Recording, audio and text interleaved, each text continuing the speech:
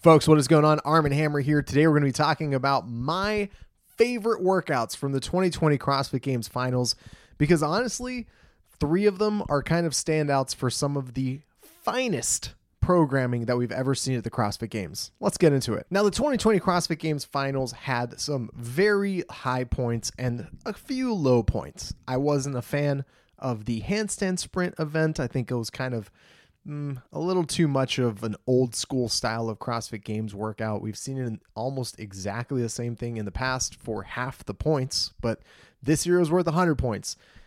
I wasn't a fan of the toes to bar and kettlebell lunge workout because it was never ever going to be broken up by the athletes. And on top of that, those types of 3-minute events, they just happen too quickly for you to really get into. But that said, there were 3 events that stood out to me as being just perfect examples of what happens when Dave Castro is just putting all of his black magic programming into making these events. And those events, the 2007 Reload, Happy Star, and Swimmin' Stuff. Let's go ahead and kick this off with that 2007 Reload event. It's the 3rd time we've seen that event at the CrossFit Games. The first time, obviously, in 2007 as the very first CrossFit Games event.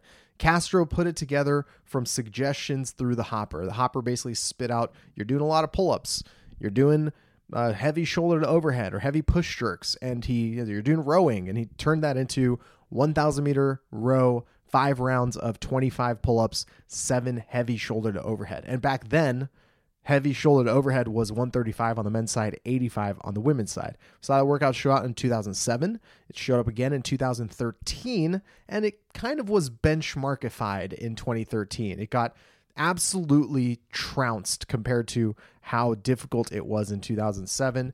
It was clear that athletes have gotten significantly better. That was a great way of just putting a button on that and saying, you know what, guys, here you go.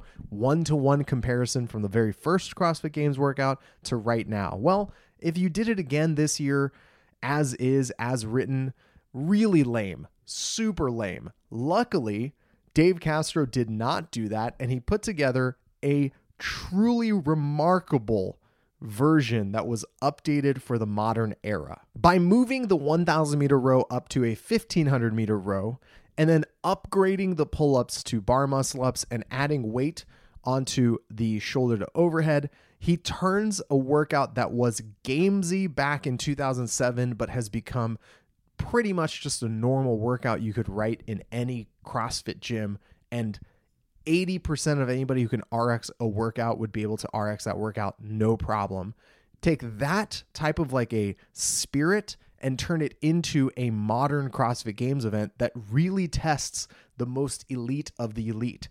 Now, would I have liked to see an actual hopper involved at the ranch? Yes, of course I would have. That was something that I was talking about a lot in my lead up content to the CrossFit Games. I would have loved to see an event that was actually programmed via the hopper like Dave did back in 2007. Was I also a little confused vocally about how the women's weight did not move up as much as the men's weight did? Because the last time we saw women's weight at 145, the corresponding men's weight was 205. That was for the heavy DT event. And 235 on the men's side corresponds a lot closer to 155 or 160 on the women's side. So really what I was worried about there never really came to pass, because it turns out 145 was the perfect weight for the women's competition there. It ended up being a really competitive weight and about the amount of time on the women's side as it was on the men's side. The perfect example of just how well the weights were scaled is Matt Fraser went unbroken out of 4 out of the 5 rounds. He did 6 push jerk on his final round, and he failed his last push jerk. Tia Claire Toomey went unbroken on 4 out of the 5 rounds, did 6 push jerks, and failed the last push jerk of her last round. So when the 2 best CrossFitters of all time are basically failing at the exact same point in the workout, I think that means that you probably programmed it right. So not only did I really enjoy watching that event, and do I think it's a perfect way of testing your sort of like eliteness. It also just happened to be written really well. There you go. Now, the next event that I mentioned that I loved out of this 2020 CrossFit Games Finals was Happy Star. You're going to start seeing some similarities between the events that I liked. They all kind of fit in that sweet spot of CrossFit Games events, about 8 to 13-ish minutes. That's where CrossFit Games events are at their best. The reason behind that, in my opinion, is actually really simple. A short event, like 3 minutes or shorter, it's basically over before it starts. You don't really have any fun with it. You're watching them and then they pretty much finish before you really get to like dive into any sort of jockeying that happens. They all get shot out of a cannon. By the time you've like already taken a sip of your coffee or beer or whatever, they're finished. A long event, it just takes forever. And generally when you have like really long events, leads that are gained early on don't get made up later on outside of catastrophic mistakes. And so you're kind of just stuck in this weird limbo where you're like, man, I know I'm going to watch this for the next hour and I really wish it was more interesting. However, there's that sweet spot, 8 to 12 minutes. 8 to 13 minutes. You know, some events push that. Basically low teens, high single digits to low teens. Let's put it that way. High single digits to low teens. This is where the magic happens. And think of it. It's not just CrossFit Games events that are the best in this time domain. Normal workouts that like you and I are doing, those are the best when they're in that time domain too. Because again, they're not short enough to like really require us to like super sprint. Ugh. And they're not long enough to get really boring like a 20-minute AMRAP or something. These workouts, like the 8 to 13-minute workouts, it's like, all right, I'm going to book it. I'm going to go hard. I might have a couple moments here and there to catch my breath, but I'm definitely going to have to do some really cool things to make something happen here. And after it's done, I'm going to feel it. And that's exactly what I feel like these events did. So that brings us back to Happy Star. Happy Star was running, burpees, and thrusters. But what makes Happy Star a CrossFit Games event is that it completely turns the method of programming a workout on its head. You never see workouts that show up and they're like, you're going to run every round, but each round is going to be a different run course. That's pretty cool. You also very, very rarely see events where the weight increases as well as the reps increase. The most famous version of that happening was actually the deadlift and box jump workout from the Open many years ago. And that was honestly a disaster. I was like just asking for slipped discs out of your general population of CrossFitter. I'm not a fan of that workout. But in this context, it's thrusters, it's heavier, you're adding weight each time, you're forcing them to run a slightly different track each time up and down these little hills.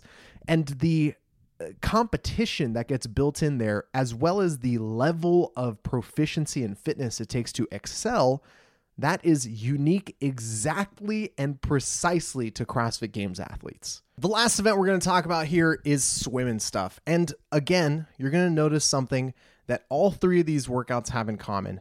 These events are all combinations of multiple movements, things that you will never, ever see a general gym goer or other sports athlete or specialist ever take on.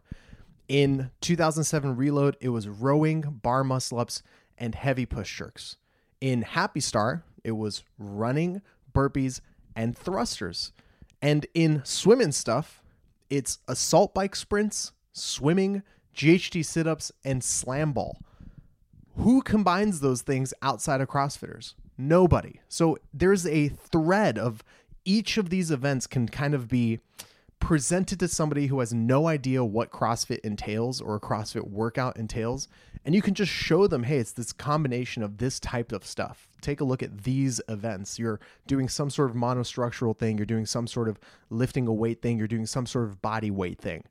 And the idea of putting all of this together, and in Swim and Stuff's case, into interval work, was beautiful. Swim and Stuff is a perfect example of a workout that you would look at and you think, man, it's only like only 10 GHD sit-ups? Like, that's not a lot. Like, why is it so few?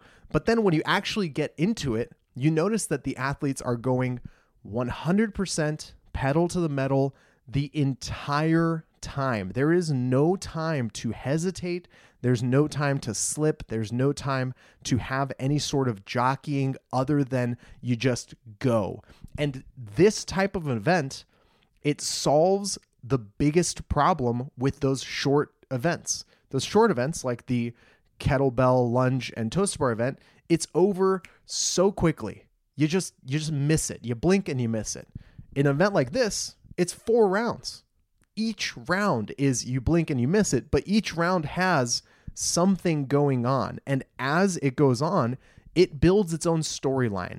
And so when you get into that 3rd round or you get into that 4th round, you have comparisons to how quickly they did it in that direction previously. You generally know how much time each person has to gain or lose against the person ahead of them or behind them.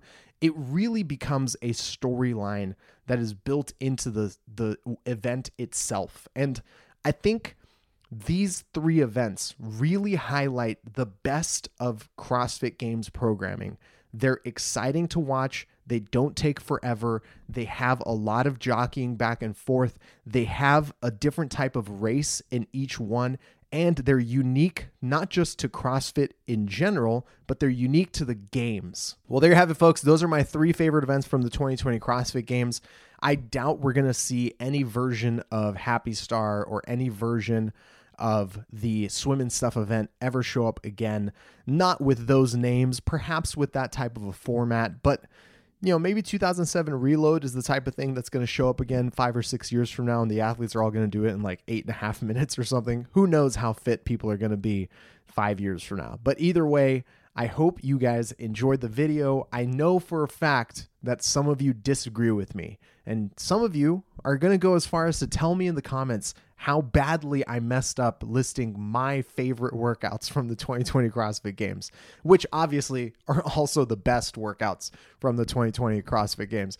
But I'm looking forward to reading the comments. Let me know if I missed anything. Let me know just how wrong I am, or let me know just how right I am. Thank you so much, folks. I will see you very, very soon. Take care.